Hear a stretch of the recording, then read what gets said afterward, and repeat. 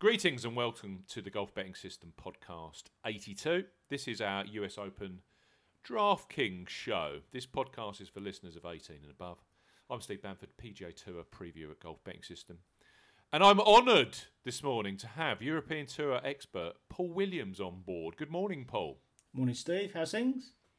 I'm all good. I know that you're set to go with your DraftKings teams. You've been busy researching and building. Trying to find that elusive six-man team that's going to do the business this week. Absolutely. Golfbettingsystem.co.uk is our website. Naturally available on social media. You can join our Golf Betting System Facebook group. The link is available in the description box. We've had about, a good 50, 75 people join the group already in US Open tournament week. So don't hesitate, come across. You can follow me on Twitter at Bamford Golf. You can follow Paul at Golf Betting. Look out for the Golf Betting System YouTube channel where I present the Golf Betting Show every week. This podcast is available on Podbean, iTunes, Spotify, Audio Boom, and a myriad of different pod channels. Please take time to rate and review us on iTunes, and naturally I will read them out at the start of next week's show. It is true that the ratings and reviews on iTunes is our currency, and that's the currency of podcasts. So if you could spare the time to give us a rating and a review, that would be much appreciated. Leave your name in the review so we can read it out on our next podcast. That is something that our friend Hans Gievers from Florida has done for us. He's written, "Best Golf Podcast" is the title, 5 stars. In my opinion, these gentlemen are without doubt the best in the business. That's praise, isn't it, Paul? Very nice. Thank you, Steve, for backing Shane Lowry last week. I won a FanDuel tournament largely due to having Lowry in my lineup. He was largely overlooked by the DFS community.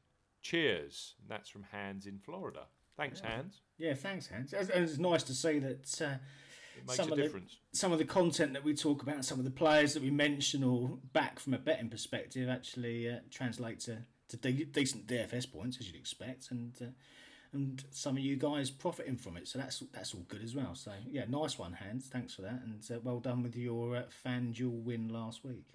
I think you and I do look at things differently to a lot of people in the DFS community. I think living over here in the United Kingdom might have an element of that because we're a nation of bettors rather than DraftKings players. So I don't think we're quite as statistically or model orientated.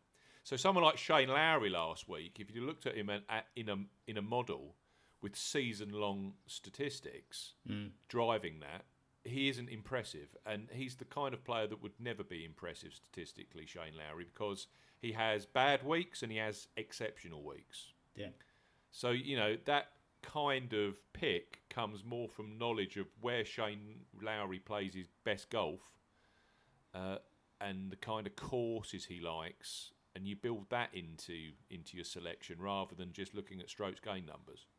Yeah, and I think because we're predominantly approaching it from a betting perspective, for 90% of the time, notwithstanding we do our bit with DFS, and we're both avid DraftKings players anyway. But aside from that, if you're approaching it mainly from a betting perspective, I think it does throw up some different names, and perhaps it makes your lineups more risky because I think backing players in the outright betting markets is a different game because you'll accept that some of them will miss the cut, but then that week that they have a good week, you might find they finish top 5, top 8, whatever it is you're trying to achieve to land your bet. Of course, a missed cut from a DraftKings perspective is bad news. So perhaps it leads to more risky lineups if you follow that logic.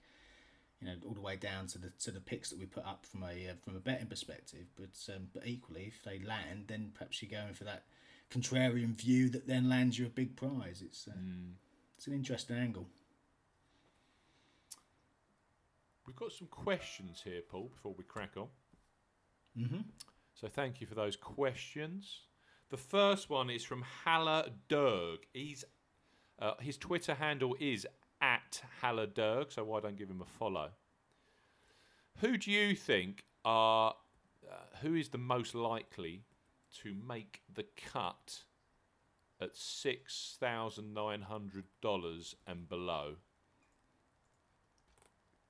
Yeah, it's a critical price point, isn't it? Because I mean, I've gone through and I've built a few lineups already, and you inevitably end up with that final spot where you're trying to fill, and it's going to be someone in that kind of bracket. And I ended up with two actually down there that I felt really quite comfortable with. Eric Van Rooyen and Danny Willett were the two that I've put, and I've probably used them probably too heavily so far in the lineups that I've built. So I need to be a little bit more less reliant on those two. But Van Rooyen has shown some decent form. 6 top 20s in his last 9. I mean, that's decent form enough for a DraftKings perspective. 17th in the Open Championship, remember last year? He was really quite prominent, wasn't he, for a long spell of that Open Championship. 8th at the PGA recently, 2nd for driving actually in Canada last time out, which caught my eye as well. So, I mean, from an outright perspective, if you're betting on him, then you're looking around about 150 to 1, which was reasonably tempting, I must say. I don't think he's got the minerals to get himself over the line in a major just yet. He's a talented boy though. But yeah, could he kind of top 15, top 10? I think there are far worse shouts actually out there than Van Rooyen. And Danny Willett is another one, 6'8". I mean, his price hasn't been. He was priced prior to the Canadian effort, so that price point at the bottom there is probably a little bit false. He should probably be a little bit higher than that. But yeah, I can see Danny making the cut as well. We know from Danny's perspective that he's got the ability to contend, and well, clearly he won the green jacket, didn't he? So yeah, I think of the players at that kind of price point, they're the two that I would veer to, or I have veered towards anyway. He's a pure grinder, isn't he, Willett? Yeah, I think the conditions kind of suit him. I think it's going to be Northern European style weather and conditions. It's not going to touch 20 Celsius. It's going to be below 70 Fahrenheit for the week. Yeah. It's not going to be overly windy, but it's going to be far more akin to a kind of a British test. I think that's a British seaside test. It's going to feel a bit like that, I think, for these players, and these guys that have been brought up in that kind of with that kind of golf are going to feel quite at home. And yeah, I like Danny's price point this week, I must say. Any more catch your eye? He's at exactly the same price as Bjorn Olsen. And we know with Olsen, he blows very, very cold and very, very hot, and he seems to be having a post-Ryder Cup qualification, very cold season. Yeah, he's a tough one. And in a DraftKings sense, you'd take Willett every day of the week over Olsen right now, just for that thought of getting through those first 2 rounds. Don't forget, I mean, this US Open, don't bear this in mind, a lot of this field is of very poor quality. And it does feel achievable to be able to get 6 or 6 through to the payout rounds Saturday and Sunday. Yeah. If you're very, very sensible about who you pick. Any love for Bernd Wiesberger? He's been rejuvenated of recent, isn't he? Yeah, he has, and he got a late call up to come into the to play the event as well, and he's a good greens in regulation merchant when his game's on, and it has been, clearly it has been. He won recently, and he's been improving. I do think this is going to be won or lost on and around the greens. I think so many greens are going to be missed this week, and even the winners are going to be struggling to get high into the 60s in terms of greens in regulation. And when Bernd wins, it tends to be when he contends, it tends to be when he's able to shoot kind of 80-85% greens in regulation, and he's not putting any pressure on his short game. Yeah, okay. And I don't think anyone's going to find that kind of level this week. If someone gets into the 70s in terms of greens regulation, then that's hats off. It's proper applauding stats for that kind of level. So if he does that, then he's going to get close to it. But no, not for me. I don't think. in my technical ranking, so based upon the last 5 years, these are guides across the PGA Tour, solely PGA Tour, including World Golf Championship, of course, majors. The highest ranking player that I'm seeing, sub 7,000, is Charles Howard III.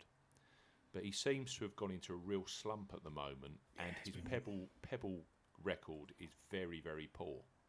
Yeah, he used to be a kind of one of these reliable top 10, 8th, 10th, 12th type finishers, and for this kind of task, he's always a good shout, and particularly at the price 6.9. But as you say, he's been right off the boil, hasn't he? Not playing well. Got a feeling there was a niggling little injury that was bothering him as well. So yeah, again, it's not one I can go near at that price level, I don't think. One player I mentioned to you last week when I was digging through Pebble Beach averages. I'm going to put a link through to this. We're going to talk about this in more detail in a little while. But I'm going to reference a player at the moment who is playing outstanding golf on the Web.com tour. And he had a couple of seasons on the PGA Tour, and he was a decent enough standard. But he has caught fire, and you often get in these US Opens a player of the like. I'm trying to remember some in the past. A Sam Burns, a player that's been playing lights out on the Web.com, gets a top 25 at the US Open, goes back to the Web.com, and then wins another Web.com title. Yeah. And I can see someone like the ilk of Luke Guthrie doing very much the same this week. Yeah. What price have we got Guthrie at? I'm trying to find Guthrie on my list. 6.6, yeah. And he's got a couple of solid efforts at Pebble. He has, as you say, his recent form, was it 3 top 6s in his last 5 outings on the Web.com. It's reasonable enough. It's whether that translates to a US Open test. It's that's the challenge. He's a 26th and a 35th at the AT&T Pebble Beach Pro-Am here, and he averages 70.5 across his pure Pebble Beach form, which actually lists him alongside the likes of Adam Scott and Justin Rose, Mark Leishman. So that's pretty decent company for Luke Guthrie. I think just when you're playing great golf and you're high on confidence, I could just see someone like Luke Guthrie, not challenging, but certainly making the cut and certainly generating some half-decent DraftKings points. Yeah, I mean, in the same one that came to my mind, potentially. Yeah, and in with the same kind of concept, Scotty Scheffler's been playing well on the Web.com as well, hasn't he? And 27th on his last US Open start the year before last as well. So, if you're looking for a player who's playing some decent golf at that lower level, who could sneak in, make the cut for that kind of price, that's a bonus. And then if he's getting into the top 30, top 20, then he's making you some decent points then, isn't he? Right, question from Hans Gevers at Gevers Golf on Twitter. Give him a follow. What do you think of Scott Piercy at 7,000 and CT Pan at 7,100? Personally, my personal view, I would take Pan over Piercy right now. Pan, a lot of experience at Torrey Pines. I know that he used to play a lot of junior golf at Torrey Pines. Did very well in the Junior World Championships there. Had a top 10 at Torrey Pines on his course debut there a couple of years ago. Bearing in mind that Torrey Pines is the longest PGA Tour course on the schedule, and CT Pan is one of the shortest hitters on the schedule. It just shows you he has a like for Poana greens, and he's a good putter. He's in decent nick at the moment, Pan. I'm not saying that Piercy isn't, but I just think Pan, with his excellent short game and his very good approach game, around a course where he can probably sneak a driver down there because he's accurate off the tee. He can sneak driver, get to the kind of spots on the fairways that you need to for your second shot approaches. I think I'd take Pan at 7-1 over Piercy personally. Yeah, see, I've gone completely the other way. I've used Piercy in a few of my teams. What put me off a little bit with Pan was his only attempt at Pebble. He's missed the cut. His major record is 2 missed cuts from 2. So it just, I mean, he's playing some far better golf now, and I get that. I understand that. I just felt to me, Piercy's got that little bit of quality in terms of US Open history. He was second back in 2016, wasn't it? Late into the field, but recently second at the Byron, wasn't he, where he went bogey free for the entire 4 days. You know, if you're avoiding bogeys around the US Open, then that's a huge plus. 10th at Pebble earlier this year as well. So I've gone completely the other way. So I'm not sure that answers your question at all, Hans, unfortunately, but. Perhaps if you fancy either or of those, then mix them up in your teams. There's no definitives, are there? No, absolutely. And another one from Hans. Curious if you guys think Brian Stewart has the potential for a top 25 this week. He's only 6,600 on DraftKings. Now, his name did pop up on our Pebble top 10 data. Of which I'll go into in a little bit more detail. But of the guys that have played a minimum of 8 competitive rounds at Pebble Beach from 2011 through 2019, our friend Brian Stewart ranks in 5th spot. Yeah. With an average of 70.11.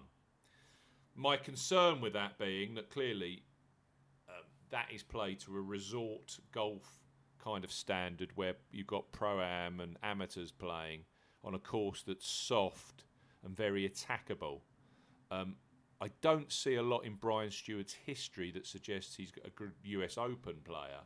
But this is going to be quite a specialised test in terms of Pebble Beach and the way that it stacks up with a standard US Open course. So yeah, I could potentially see Stewart sneaking through I don't know about top 25, but certainly making the cut. I can see that potentially.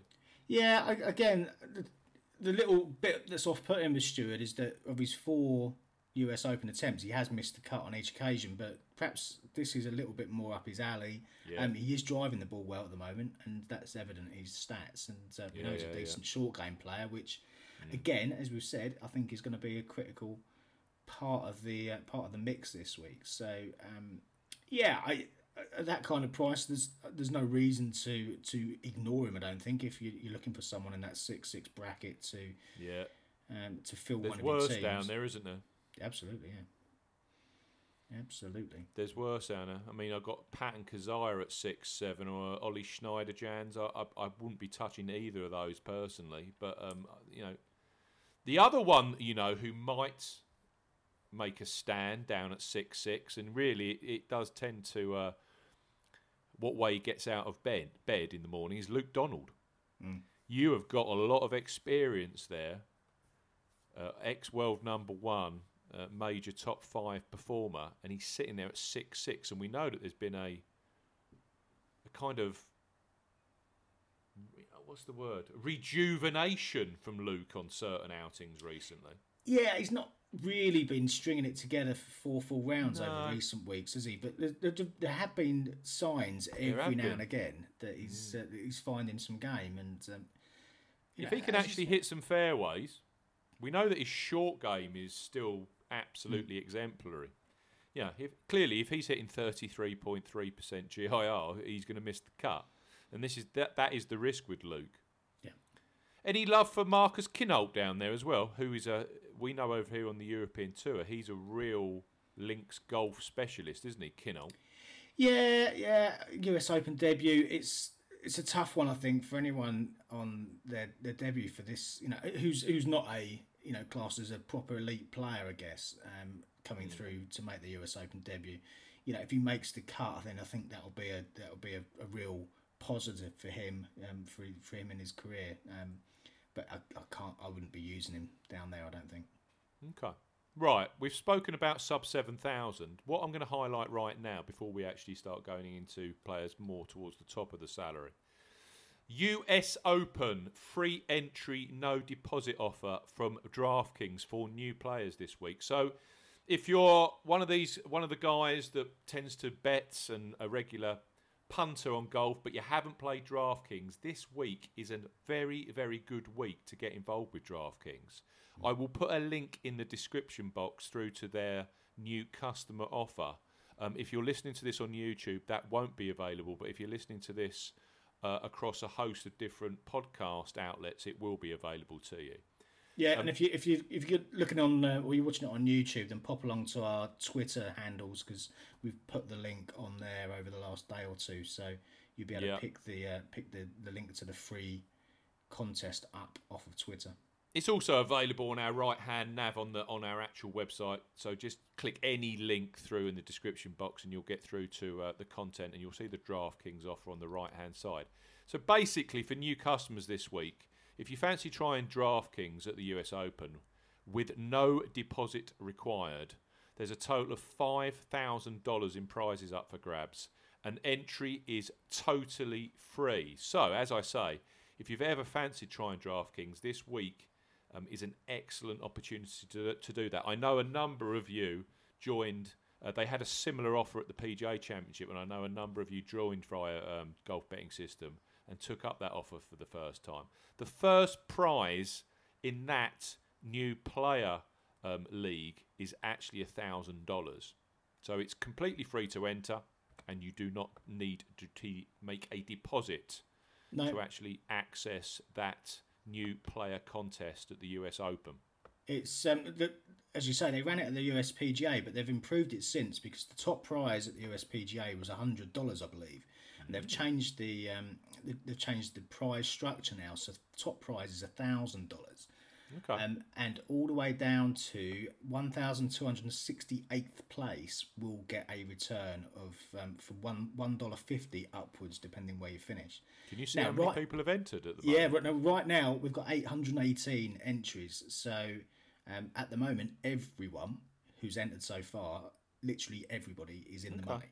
Now, we're recording this, just to make you aware, at 9:30 UK time. We're recording this on Wednesday morning. Mm-hmm. So basically what Paul's saying is, if you enter at the moment, you're guaranteed some kind of return. Now, that might not be the case when this goes live on Thursday, but there is an opportunity there for you to play completely free of charge, no deposit, and there's $5,000 up for grabs in that particular league. So I think it's a good offer. Yeah, excellent. Particularly if you've not played before and you're just a bit curious about how it all works. Just pop along, have a play, and there's no risk there, is there? It's just exactly. I think what we'll also put in the description box, Paul, a link through to your DraftKings Explained article, which is consistently available on the website. Okay, I'll tell you where I was going to start with this. We did some analysis last week around Pebble Beach, top 10 scoring averages. You know, I've alluded to this already. Yep. Dug in real detail. It took about a day and a half to get to it. I can see why no one else did it. But it's been well received on Twitter, this analysis. A lot of people have used it across the DFS and betting communities. So what we did, we basically looked at all of the AT&T Pebble Beach National Pro-Am events that occur here every February. And I drew a line at the US Open and said anything this side of the US Open. So we started in 2011 right through to this year, 2019. And we went through all of the tee listings to see Pebble Beach only scores from people in the US Open field. Now, in certain cases, it's actually one round only. So you have to bear all this in mind. But we've also done a list for players where we've actually cut it to a minimum of 8 rounds around Pebble Beach since 2011. So I'll just read you out the top 10s. For the list of players where there is no minimum round requirement, so we've got a couple in here who have only played one single round, but bear that in mind. Gary Woodland ranks out at 1 at 68. Then we have Daniel Berger at 2. Xander Schauffele at 3. Brandon Grace and Paul Casey tied at 4. 6 is Brandt Snedeker, and that is worthy of note on the basis he's played 12 rounds around here. Next up, tied is Aaron Rise, Brooks Koepka, see I got it right, Paul, and John Rahm. And then finally, in 10th spot, is one Jimmy Walker. And Jimmy's played a lot of rounds as well. Oh, mate, 12 rounds in that time. If you take that from an 8 competitive rounds perspective, so anyone who's played less than that isn't listed. I'll go in reverse order on this. 10 Holmes, JB. 9 Patrick Reed, tied with Jason Day. Then we've got Jordan Spieth, Phil Mickelson at 6, Brian Stewart at 5. Interesting, as we said earlier. Mm-hmm. Even more interesting in my mind, and one that I wouldn't really consider for a US Open, is Sam Saunders. Good old Sam Saunders. And we know with Sam, put him on a golf course where you can hit 9 birdies and 3 bogeys. He's quite competitive, isn't he, Sam? I don't know if that translates to a US Open. When he's in the top 10 after sort of Friday, people can shoot me for that comment. 3 is Dustin Johnson. 2 is Jimmy Walker. And 1 is Brandt Snedeker. Just, I'm pinning nothing on these numbers, but it's very, very simple to look at this and say, oh, you know, his record at the Pebble Beach Pro-Am is absolutely atrocious. But actually, when you dig into it, there's names there, like Xander Schauffele, who missed the cut on his one ever appearance at the Pro-Am, but actually his best round was a 69 3-under. You think, okay. So clearly he can get around the course if circumstances are in the right spot. Yeah. That piece of analysis, again, is available in the podcast description box, and it has proved rather popular.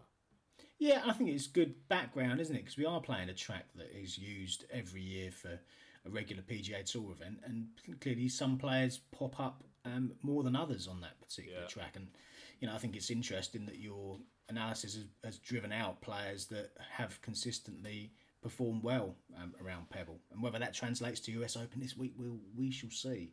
But end of the day, it's the same track with the same sight lines with the same routing, isn't it? It's just it's going to be set up a little bit different to how it is back in February when it's softer and clearly earlier in the season. I think a lot of people are taking on board the fact that at the 2010 US Open, 8 out of the top 11 finishers all had top 10s at Pebble. Yeah. Some people are taking that on board. Some people kind of saying, "Oh, that's all fair and good," but you know, we're 9 years down the line and golf's changed slightly. So it's you know, this is it. You make your own decisions, don't you? Yeah. Should we talk the top 4 in the market? Mm. We've spoken about some scrubs, haven't we? Should we talk about the big boys? Yeah. Well, actually, we've got 6, haven't we? Who are 10,000 and above. So Koepka, DJ, Woods, McIlroy, Spieth, and the massively well-backed and fancied Patrick Cantlay, who's over here in the UK has been tipped up by all and sundry, and his price in the outright market is plummeting like a stone. You told me this morning you thought his price was obscene. I think it is obscene, obscenely short. I don't think I've ever seen him at 10 million either in DraftKings. That's a new departure for him as well, isn't it? 10k is that's. I mean, and that's representative of where he is in the outright market. I'm seeing him as short as 14 to 1 to win his first major championship. I'm seeing Tiger Woods in places at 14 to 1 at the moment. This is the guy who won by 15 shots back in 2000. And has 15 majors behind him. You've got to, I mean, it's... Yeah. I had a serious think about putting him in my betting tips this week, as you would, but in the end, there were a certain amount of things that put me off, one of them being that price. Yeah. But... yes, we've got 6 players there in that super price point. Where do you stack up with them? I'm going to run through some stats in a couple of seconds, just to say where their games are from an approach and around the green perspective. But what are your feelings about the Big 6 this week? Who would you be building, or who have you built teams around, and who have you discarded this week? I think you've got to take a view on them, haven't you? Because you could end up with an awful lot of teams if you try and build permutations with all 6 in. I've swerved Brooks Koepka. I've swerved Jordan Spieth. I've swerved Patrick Cantlay. I mean, Brooks, whether well, firstly, if he wins this week, that's 3 on the trot for the US Open. That's I remember you quoted some stat that it's not happened for like 100 years or whatever the number was, and it's going back an awful long time. That's Willie Anderson, wasn't it? Willie Anderson, 1902 through 04 or something. Yeah, and that if Brooks Koepka wins the US Open for the 3rd time in the trot, and his recent major championship form, you can't dispute it. You can't dispute his game.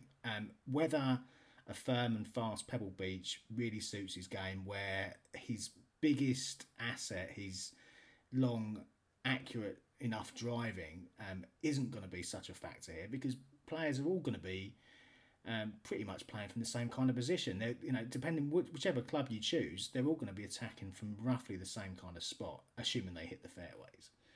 Yes, he's had one attempt at Pebble Beach. He finished 8th there. GMAC, when he won in 2010, his best effort, his best finish at Pebble Beach was 8th. There's some correlation there. But for top price, and he is going to be popular, of course, given his major pedigree of late. I'm happy to go one side and leave him out all of my lineups this week. Jordan Spieth, another one. I mean, his putting of late, his strokes gained putting has been elevating rapidly over the last few months, and it will need to be exceptional this week. His short game will need to be exceptional if he's going to contend.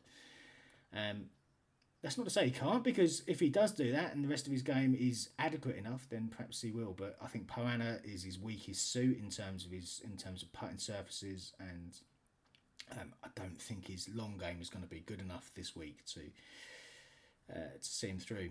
And Patrick Cantlay is just far too expensive for me. I'm relating your words to Tiger Woods, and I watched Tiger Woods' full press conference yesterday, because I always you glean some good information from Tiger. This is exactly what he said about Pebble Beach. How do you put the ball in the correct position is the key.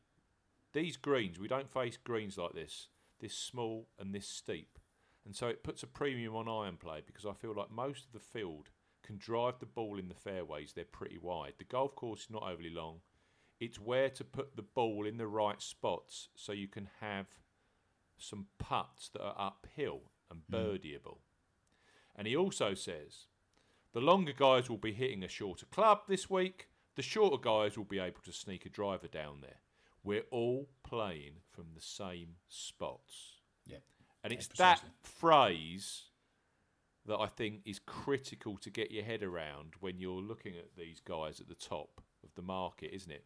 Because what Tiger's effectively saying there, in my mind, is that someone like Brooks Koepka, who can overpower a golf course, that's how he won the US Open at Erin Hills. That's how he won the US Open at Shinnecock. That's how he won the 2 PGA Championship titles. That option is null and void at Pebble Beach. Mm-hmm. So then we're looking at key stats, aren't we? We're looking at player characteristics. And here you go. I'm taking the top 6. And I'll just run through. I'll run through the players in that top 6 category. These are their strokes gained around the green and strokes gained on approach. I'll start with approach. Woods 13th on approach, strokes gained. McIlroy 5th. Johnson 16th. Koepka 11th. Cantlay 10th. So there you go. Look, I mean, they're all much of a muchness with their irons and their longer woods here into greens, right? Yeah. Jordan Spieth 144th. Yeah, but that kind of backs up the point I made. Yeah, that backs entirely reliant on his short game at the moment. So then we think to ourselves, well, okay, we're going to be missing lots and lots of greens this week. Who's got a short game? Tiger Woods 8th. McIlroy 40th. Dustin Johnson 52nd. Brooks Koepka 119th, strokes gained around the green. Patrick Cantlay 13th. Jordan Spieth 37th. If you looked at that around the green number for Jordan Spieth over his last 2 to 3 performances, that'd be far better than that. But then he was starting from a base of about 180th. Yeah, when we actually came. Yeah, exactly. When we actually started May, he's around the green game at the moment is at a different level. But those numbers are interesting to me. So if you're looking at it statistically, from a kind of who's consistent right now on both elements of the game, you would be looking at Cantlay, you would be looking at Tiger Woods. They're the two standouts of the top 6. There's weaknesses there for Koepka. I'm not sure that there's a statistical weakness for Rory McIlroy, but the trouble with Rory is, and as this is well known, that on any golf course where a single-digit winning score is going to be the actual total that's required, McIlroy doesn't appear at the top of leaderboards. And it kind of goes back to what Tiger was saying, because, again, Rory's game is built on dominating from the tee. Yep. Getting his ball into positions on the fairway that most of the rest of the field can't get to, and then, of course, his approach play with with shorter irons in hand actually basically takes him to a different level, doesn't it? And if he makes some putts, which he does, sometimes he does, sometimes he doesn't. When he does, he's unbeatable, isn't he? And that's exactly what we saw in Canada. Yeah, and that Canada, it does throw the cat amongst the pigeons, that winning cat at Canada, doesn't it? Because, again, his price was established before that. He's now moved to favourite or joint favourite in terms of the outright betting. Yet is 1,100 lighter than Brooks Koepka at the top. I have, and I will use further use Rory in some of my teams. I won't go overweight on him, but I will use him in some because I can't disregard him. I can't disregard that performance last week, because if he does hit it as well again from tee to green, if his wedges are as strong as they were last week, and as you say, if he finds sufficient putts, then he's not going to be far away at all.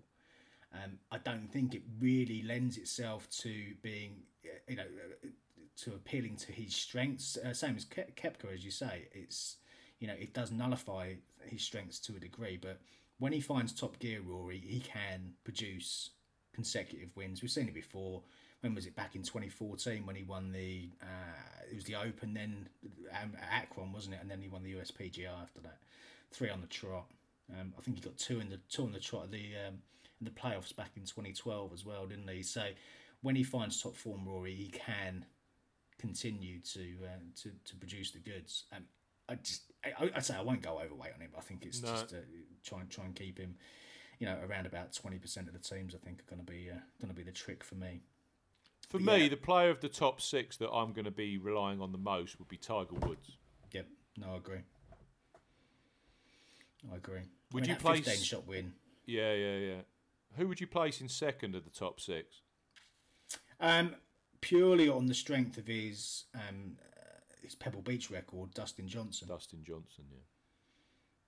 I mean, 20th last week. He didn't break sweat last week, did he? It was just purely a spin for 4 rounds. It was from a position where he looked like he could miss the cut. Clearly wanted to play a bit of golf, made the cut, and just kind of ambled his way through to 20th spot. His conversion rate at the majors for actually winning major championships from the positions he's been in is poor.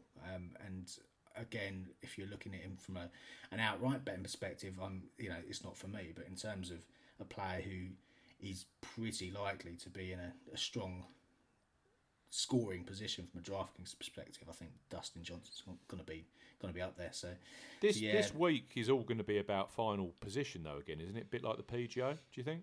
Where you could, if you're spending this kind of money, you're picking the winner, aren't you? Yeah, or first and second. I know that didn't the winning team, the millionaire maker at the PGA, have both Koepka and DJ in it? Yeah, and I think that was the only way to get close to a winning total. And it may well be a similar scenario now where you need to get a couple of guys who are going to finish first and second. And so you're going DJ and Woods in that circumstance, are you? I've the way that I've structured a lot of my teams are either DJ Woods, Rory Woods, or Woods and a couple of players who are in the 9 or high 8 bracket as a starting point. It does put massive pressure on you picking the right players at the kind of the low 7s and high 6s, and I think that's where it's going to be won and lost this week from a DraftKings perspective. Okay. I'm with you on those. I'm with you on Dustin Johnson and McIlroy, certainly. Sorry, I'm with you on Dustin Johnson and Woods. For me, of the top 6, I'd probably, this is in my own mind, I would prioritise someone like Spieth over McIlroy. I can see Spieth grinding his way around to a top 6, top 7 finish. I could see McIlroy. I could see him mid-pack. I really could, because I just don't think this is his kind of golf. Yeah, as I say, I'm not going to go mad on him. I've got this nagging doubt that he can continue his form for a second week, and if he does, I want to have enough, of course, I understand. Enough teams out there. And this is it. You can build that kind of situationing where you know. The sort of elephant in the room there is potentially Cantlay, who's clearly the biggest form horse on the planet right now. Yep. But his numbers stack up. He's got a top 10 at Pebble Beach. A lot of people think he's going to win it this week. So a lot of people will be shouting into their computer or their device that they're listening to, why aren't you prioritising Cantlay near the top of these top 6? But I don't know. It's just it's a tough read, isn't it? You need someone that, I don't know. It's difficult. Very, very difficult. I can't say much more than that. No. There's no justifiable reason to oppose him. That's the biggest challenge with this, and even the numbers that you read through a second ago. Oh yeah. From tee to green, is there. His short game is on point. He's got the form. He's got the smattering of Pebble Beach form as well. It's the pricing is probably right, but it just doesn't fit comfortably for me personally. Okay. Now, who else around that kind of 9,000 and above mark are you tapping into this week? We're talking Molinari, Jason Day, Jon Rahm. It won't be him. Justin Thomas, Ricky Fowler, Justin Rose. Any interest in those guys, or are you thinking that that's a kind of range that you can actually jump below? Yeah, and build from there. There's not a lot that interests me there, I must say, because Justin Rose is struggling with his irons, and that's not really his game, is it? Ricky Fowler probably gets into top 20 or thereabouts, but is that good enough at this price? Justin Thomas is still recovering from that injury, isn't he? Rahm, as you say, has he got the mentality for a US Open? Not convinced. And Francesco Molinari, Colonial, he only just struggled to hit 50% of greens in regulation, and that's... I know. And that's his bread and butter. Yeah, absolutely. That's and his putting was back to standard, wasn't it? He was missing plenty of 4-foot birdies on the par 5s. Yeah, and that's got to prop him up. I wouldn't touch Molinari with yours personally. No, it does worry me that his stats and his performances of late just don't seem to be there. Jason Day has clearly got a great record around here, and he's now got Steve with him in terms of caddying. Steve Williams. Do you see any bounce back from Day? The one that I have included in a number of teams, well, not a number of teams, again, a few teams, is Jason Day. The problem with Day is he could win the tournament or he could withdraw, and you're taking a risk with him. But I think when you're trying to make inroads into a big GPP, then I think the risks need to be taken here and there, and this is a risk that I'm willing to take in a few teams. I think that Steve Williams appointment is big. Yeah, I think it's an important one for him. He's great on Poana, isn't he? Loves Pebble Beach, as you say. It's just his recent form hasn't been great, but then we know with Jason Day that he can just find it. And again, like Dustin Johnson, though, his conversion rate at major championships isn't the best. But would you settle from a DK perspective of getting him into a tie for 4th? Yeah, I expect so. From memory with Steve Williams, when he teamed up with Adam Scott a few years ago, the kind of impact was immediate. Yeah. All of a sudden, with the knowledge and the way that Williams can motivate, Scotty started playing a lot better golf straight away. Now that could be the case with Jason Day. I can see that. I'm a little bit torn. I'm a little bit torn on Justin Thomas. It has to be said. I know that other guys out there are sweet on him. I know Pat Mayo's extremely sweet on him. Jeff Feinberg. His tee to green game in Canada was exceptional. But yes, he putted abysmally. Now you can see that warming up, but I'm not sure, just looking at Justin's schedules of the past and the way that he's played Torrey Pines and the way that he's played Pebble, i.e. he really hasn't, if he's that comfortable on pure Poana greens. Yeah. And I've read some comments from him in previous interviews that says, yeah, he finds Poana, pure, West Coast Poana, very, very difficult because clearly he's a boy from Kentucky that never grew up on that kind of surface. Yeah. If you throw some bent grass in there, so you get the mix of bent and Poana, like you get at Firestone, where he won a couple of years. Was it last year? I think it was last year he won at Firestone, didn't he? He can cope with that, but it's these West Coast Poana greens. So I'm kind of torn on Thomas whether to include him. I might include him in a couple of my lineups. Of that range, put that way, of that range, the only players I have interest in is either JT or JD. Yeah. The others, Fowler, no. Rose, I think the move that he's taken to these Honma clubs and the fact that he's had trouble with Fooch, who's now off the bag again because of his illness, I think that's really upset just the balance of the whole team. I wouldn't be on Rose this week. I know that's something I'm not interested in. So of those two, we're talking. You're definitely a Jason Day fan, and I'm kind of Day and Thomas. I'm a tentative Jason Day fan, I think. But in a limited exposure kind of way. Yeah, I think you could see that if he has a very strong week, which there are big question marks, but if he has a very strong week, I think he'll be relatively lightly owned because of the risk that's involved with taking him in any of your teams, and that could be the play that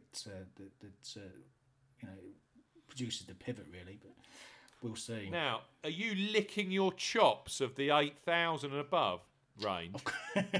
Woodland, DeChambeau, Mickelson, Casey, Finau, Cooch, Scott, Xander, Matsuyama, Fleetwood. I've certainly used a lot more of these. There's some interesting names in there, isn't there? Yeah, I've certainly used a lot more of these, I must say. We had some questions about Tommy Fleetwood, and again, I think his game fits. He's got some great form at the Dunhill Links on the European Tour. He's got 4 top 5s there, a couple of second place finishes.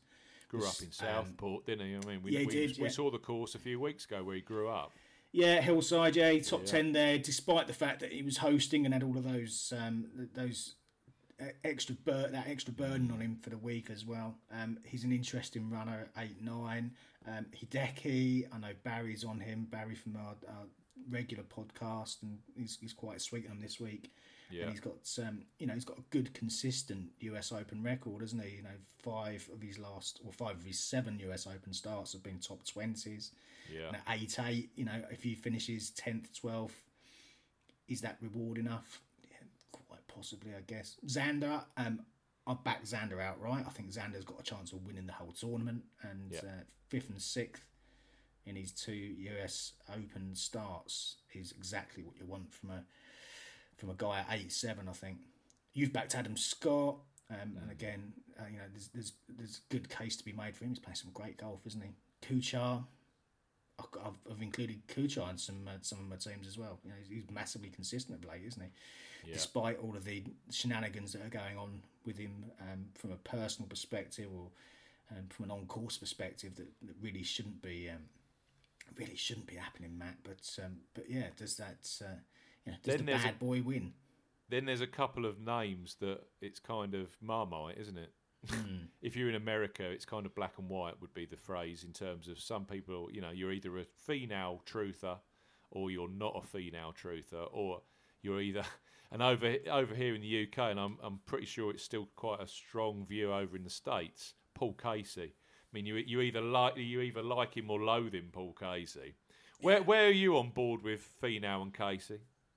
I've got a feeling you won't be touching either. I've not touched Finau, but I can see the logic with him, and he has got a couple of mid-pack finishes at Pebbles, so there's something to grab onto there, isn't he? I've played a little bit of Paul Casey. I wouldn't touch him in the outright market, but I think there's enough to justify including him a little bit here. I think he'll be largely overlooked. He withdrew on his last start with the flu. It wasn't anything major. No. I backed him outright that week, so so that wasn't ideal. But I think he'll be largely left alone. And I think some of these European players will be largely left alone. So I think he could be a good play. Yeah. Lefty, I've backed first round leader, but I don't think he'll stick around for the full 4 days. I think that the fact that he's going for his personal Grand Slam, if he gets into any kind of position, may well start to prey on his mind a bit. And he's been getting out. He started well at the Masters, didn't he? Started well at the PGA, and both times he faded away. And despite his massive love for Pebble Beach, he won 5 times around there in his career so far. It's I can't include him in a team where I think that even if he does start well, he'll drift away a little bit. Bryson's an interesting one. He was far better at Memorial than he had been recently. 3rd for scrambling, 5 wins in the past year, and I think he could be one that's largely overlooked as well this week at 8-1. So a little smattering of Bryson in my there was a little bit more of his normal game appearing at Muirfield Village, wasn't there? Yeah. Yeah, I spotted that. I'm just trying to bring him up. Yeah, he was 18th for driving accuracy. He was also very good with his driving in terms of strokes gained as well. 15th for strokes gained. So that was a little bit more like the DeChambeau we're used to seeing. Yeah. 3rd for total driving. 6th for all round I've got here. Interesting. Yeah, and your man Gary must have putted exceptionally well. Yeah, and when he finds his game, he's a formidable player, isn't he? Yeah. And Gary Woodland topped one of your stats, didn't he? For that average score, 68. Yeah, Pebble, and again, there's enough to like. Again, with Gary, he's going to have to hit a lot of greens in regulation because his short game doesn't tend to be the best at the right kind of level to compete in this. But if he can find. If he can be top 5 for greens in regulation for the week and putt averagely enough and scramble well enough, then he could reward at 8,000. I haven't included him, I must say, but on the basis this is going to be, I think quite. I heard an interview with Kevin Kisner yesterday, and Kisner was talking about 50 degrees Fahrenheit, and it's like being on the back. It's like being in the Arctic. And that's a lot of American players will be feeling like that.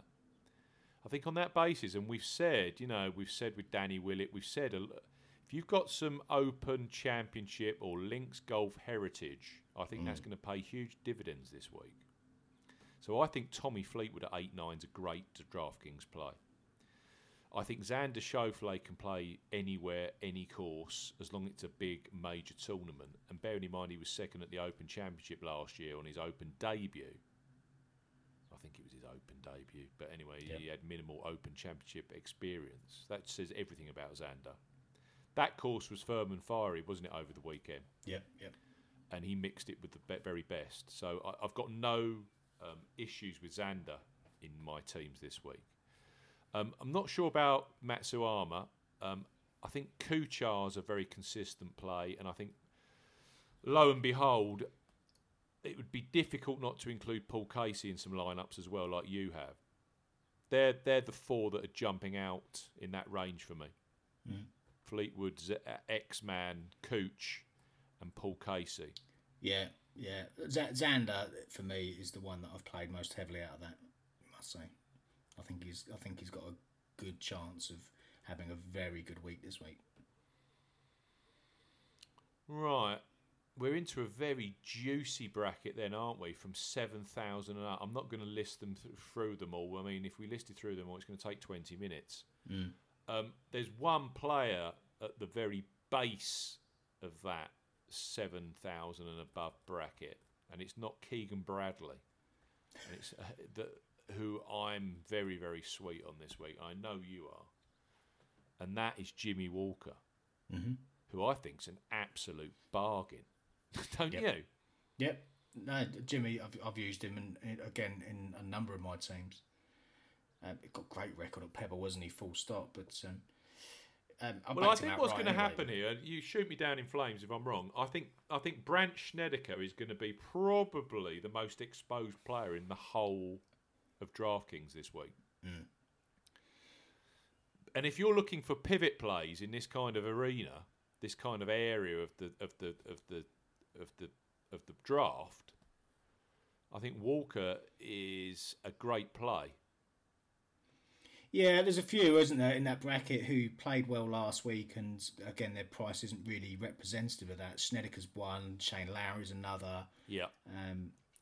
Jimmy Walker did play well for patches last week. I mean, actually, his stats were far better than his finishing position, which is why I think it makes him interesting, because we've talked before about how he's been improving from off the tee, and third for total driving last week, sixth for ball striking.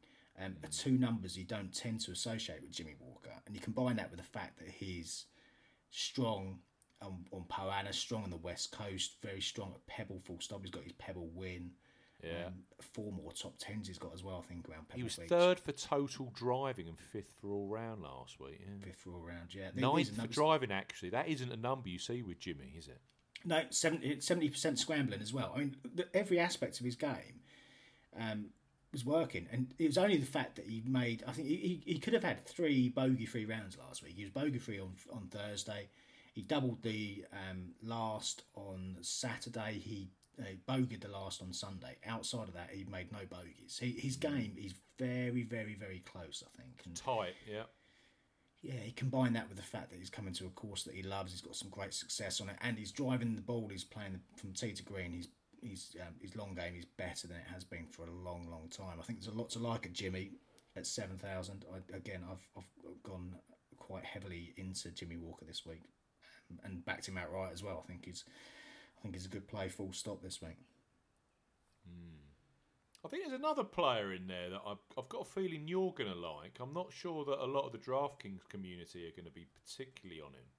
He might be a little bit under the radar. Saying that, I think he's been boosted up again by Pat Mayo. Is Tyrrell Hatton. Yep. Who is an absolute links golf course animal. And he's playing some good golf at the moment, Hatton. Absolutely. I've backed Hatton outright. I think Hatton's got a chance of top 10 in this event. And as you said, if you go back to his European Tour efforts, twice a winner at the Alfred Dunhill Links. He was second last year as well. So 3 very strong finishes there. 6th in this last year, and a smattering of recent form as well. Again, at 7-2, there's an awful lot to like, I think.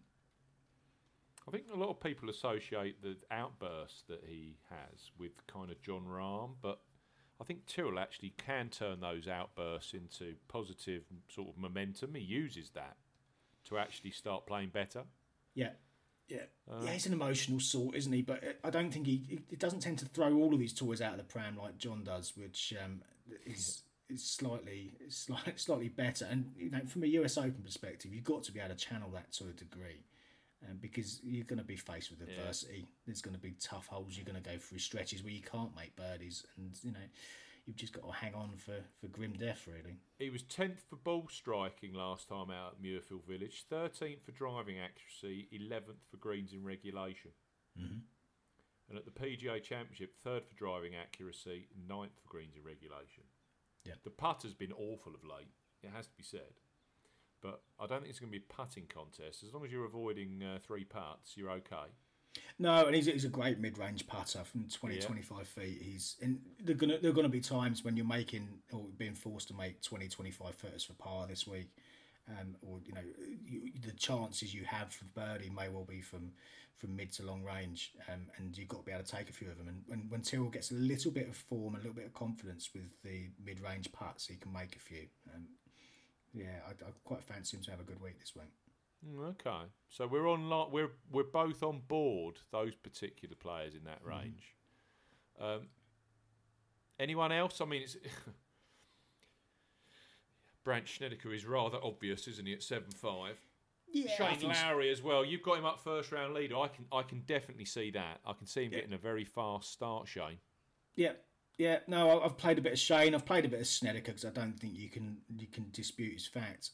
Matt Wallace is another one who's rapidly coming through the ranks, and he had a great showing at the PGA, didn't he? He was in the mix for the entire 4 days, didn't drop away, and ultimately finished third. He's up to 25th, 26th in the world now, and he's got his eyes set firmly on being a top 10 player, and I think that's where he's heading. I think he's got that kind of quality. And I'm happy to give him a chance this week. Again, I don't think he'll be massively overowned. I think a lot of these Europeans won't be. I mean, you listen to this part of this actual segment is fascinating for me. 7'5", you've got Snedeker, Lowry, Poulter. 7'6", you've got Wallace, Bubba Watson, Henrik Stenson.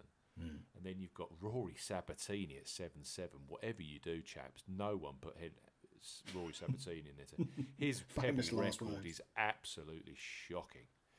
And then you've also got Kevin Na and Webb Simpson. There's some really interesting players in that little segment there. Yeah. Where would you be in terms of?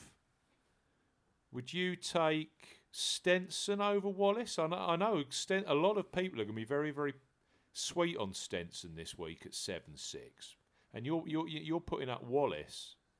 I'm not sure I disagree, to be fair, because I struggle with Henrik on the basis that, yes, he'll hit tons of fairways. Yes, he'll hit a level of greens. But if he misses a green, the way that he scrambles is absolutely shocking at the moment. Well, you say that, and then you look at his scrambling at Canada. He was 80% scrambling, and whether it's a different ball game, I understand, because the scrambling conditions in Canada versus what we'll see at Pebble will chalk and cheese. But he won't have to use driver much at all this week. He can rely on his trusty 3-wood to get himself into position. Yeah. His long game did seem to be back on track in Canada using that, and I say he scrambled well. But you say that for scrambling, which is a true statistic. Yeah. In terms of strokes gained around the green in Canada, he was 65th. Yeah. So, as I often say, I how you can be in the top 10 for scrambling and virtually at the bottom for strokes gained, I don't know how that's worked out. But yeah, well, he clearly saved par and just didn't convert a number of his birdie opportunities, which is that a better scenario for a US Open where the pressure is more on protecting your par rather than making a string of birdies potentially. Have you included Stenson in your lineup? I have, yeah. I've gone fairly even between Stenson and Wallace, and I think both of them warrant some support actually. A little bit of Kevin Na, a little bit Webb Simpson as well. I know you're keen on Simpson outright. I think there's enough to like with both of those guys. And you've avoided Brandt like the plague. No, I've again gone quite level with him because I think he will be heavily over-owned, and I think quite rightly as well. And you could choose to completely swerve him, but I think that could be a mistake on the basis that if he finishes 5th or 8th or 9th or whatever, a decent enough position, then he justifies his price at that level. And I can see that. I can see it happening. I could see a Kevin Na top 10 as well, which at 7-7 is. He played exceptional golf at Colonial. We know he's got a couple of top 5s here at Pebble. Yeah, he got 4th and 5th. He's mixed it in majors, isn't he? I think it was 8th at Oakmont a few years ago at the USO. Yeah, 7th. He can grind. Mm-hmm. Yeah, a little bit of Kevin Na. This is a juicy range, isn't it, as you say, because you can make a case for even, the likes of Kevin Kisner, who seems to raise his game at some of the bigger events as well. He said in the podcast, that for the Foreplay podcast, that he's going to have a decent week. He said I'm all right. And I think last time he said that, he kind of contended at Carnoustie. Yeah. So he's clearly confident going in, Kisner. Yeah. I mean, he hasn't done much since he won the match play earlier in the year. But he's one that pops, isn't he? Yeah, absolutely. Keimer's shown a little bit recently. And it's interesting because the one thing that's really been letting him down lately has been his putting, and then he was second for putting at Memorial, and that's a real step in the right direction for Martin Keimer. He's one to consider, I think. So they're the guys that we fancy in that range. Yeah, there's a lot. I mean, I'd like to fancy Brandon Grace, but he's playing so badly at the moment. I can't. No. I mean, you can make a case for Jim Furyk again, as always. He's got some decent finishes at Pebble, hasn't he? And he's got, he's got that US Open mentality, isn't he? He's that kind of player. And he's still finding fairways and greens for with ease, isn't he? It's a massively positive, consistent part of his game, even at his age. I think there's going to be quite a few teams that are very, very sweet around this. I mean, you could virtually, you could build a predominant part of your lineup here, just in that segment. Yeah, you can, and I think it's interesting because you can then pick a couple of players from the top of the market, and then if you can find 4 players in this bracket between the high 6s and low 7s to fill the other 4 spots, then you can produce a team. And as you said, at the PGA Championship, that was exactly the way to complete a winning lineup. So I'm going to structure a few of my teams in that in that manner. Absolutely. People often ask who are the players to swerve this week. And they say, we had some feedback, didn't we, this week? In terms from a betting perspective, who are your lays of the week? Who aren't going to do well this week? From a DraftKings perspective, what landmines do you think are out there? I'm going nowhere near Justin Rose. I'm going nowhere near Jon Rahm. I'm not going near him, but I've got serious doubts about Francesco Molinari. They're 3 strong players who could and perhaps should contend, but Sergio Garcia's missed 7 majors on the trot, I think, in terms of his missed cuts. Again, there's another one. Shocking. Yeah, Bubba Watson's another one I'm going nowhere near. Rory Sabatini, don't mention him as well. Yeah, he's been playing some decent enough stuff, but yeah, I'll get your point with Sabatini. But yeah, there's a lot you can make a tentative case for, but yeah, there's a few of the guys that I really can't go anywhere near whatsoever. Yeah, can't disagree with that. I might add Ricky Fowler to that list if I was being really vicious. I can see Ricky top 20. I think 20, but you need a bit more at 9.5, don't you? Yeah, you do. You do, and if you're particularly sweet on Ricky, I can see a justification for including him, but it needs to be 8th rather than 18th to make it count, really. Yeah, I'm not disagreeing on any of those names you mentioned. It has to be said. Right, I think that's just about us then, isn't it? Yeah, lots to ponder. A few more lineups to try and complete, I think. I don't see any differentials in terms of weather and timings and tee times, whatever. It seems fairly consistent, doesn't it? Yeah, it does. The wind's not going to be a major factor this week, looking at the forecast. So it's going to come down to who plays the best golf, which is the best scenario. I think there's no sob stories out there for people getting caught out on the wrong side of the draw. So okay, make your decisions and stick with your convictions, I think. Yeah. If you've made it this far and you haven't played DraftKings yet, you're clearly keen. So don't forget that free no deposit $5,000 contest for new customers this week, new players. So yeah, I put a link in the description if you are listening to this on podcast. And of course, it's available at Golf Betting System. Just look on the right-hand nav. You will find that particular opening deal.